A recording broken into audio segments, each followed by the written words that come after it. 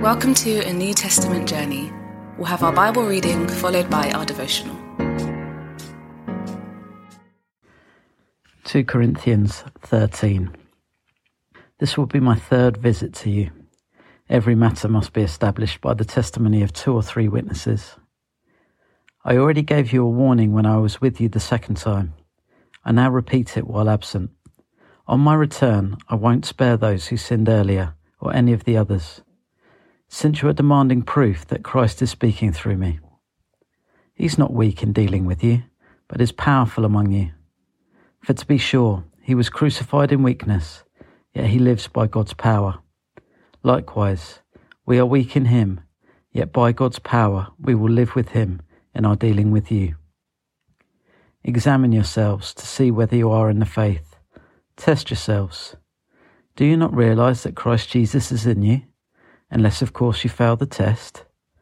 And I trust that you will discover that we have not failed the test.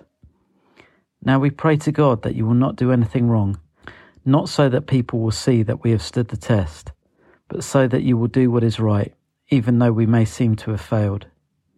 For we cannot do anything against the truth, but only for the truth. We are glad whenever we are weak, but you are strong, and our prayer is that you may be fully restored.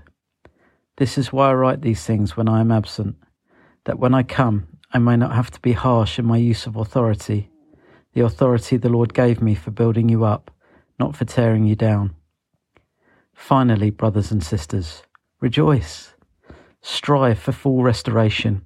Encourage one another. Be of one mind. Live in peace. And the God of love and peace will be with you.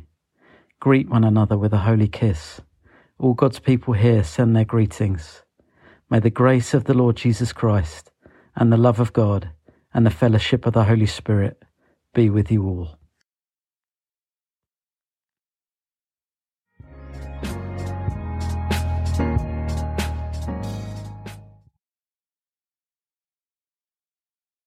The fundamental identity of a Christian is someone who has Christ Jesus in them.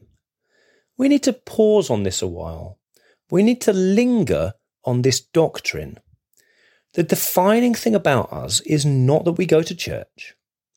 The defining thing about us is not that we try to live in step with the Spirit or to obey the words of God. The defining thing about us is not even that we believe Jesus Christ was God made flesh, reconciling the world to himself through his death and resurrection. The defining thing about us is that Jesus, the one who touched the blind and they saw, the one who preached the best servant ever, the one who never sinned, the one who rose powerful and victorious from the grave, the one who is seated at the right hand of the Father, the one who will be crowned eternal king of every star and galaxy and planet in the universe, that he is in us. I can't do the maths for it. I can barely begin to do the theology for it. But I sure as heck need to believe it.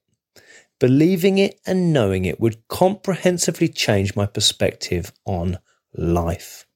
It would radically overhaul what I think about myself, about what is possible for me, about what the future will hold, about what I can offer to others. The holy grail of the pilgrimage of faith is to get to the place where you know in your knower that King Jesus is in you. If we can grasp that, then we will begin to experience all Paul has been seeking to achieve in this letter. We'll be hugely alert to all God is doing in us.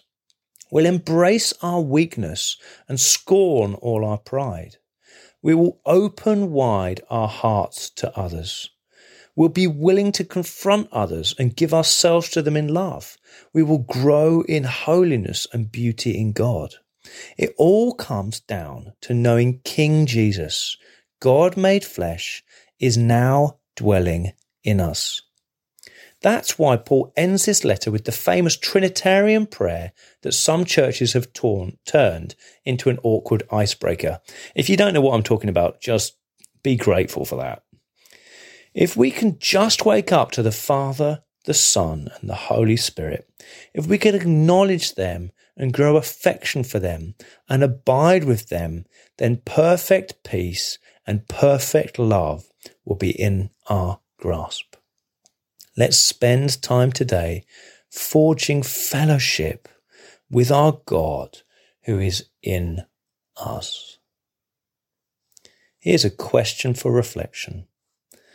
Resurrected Jesus, the King of all the universe, lives in you. How do you feel about that?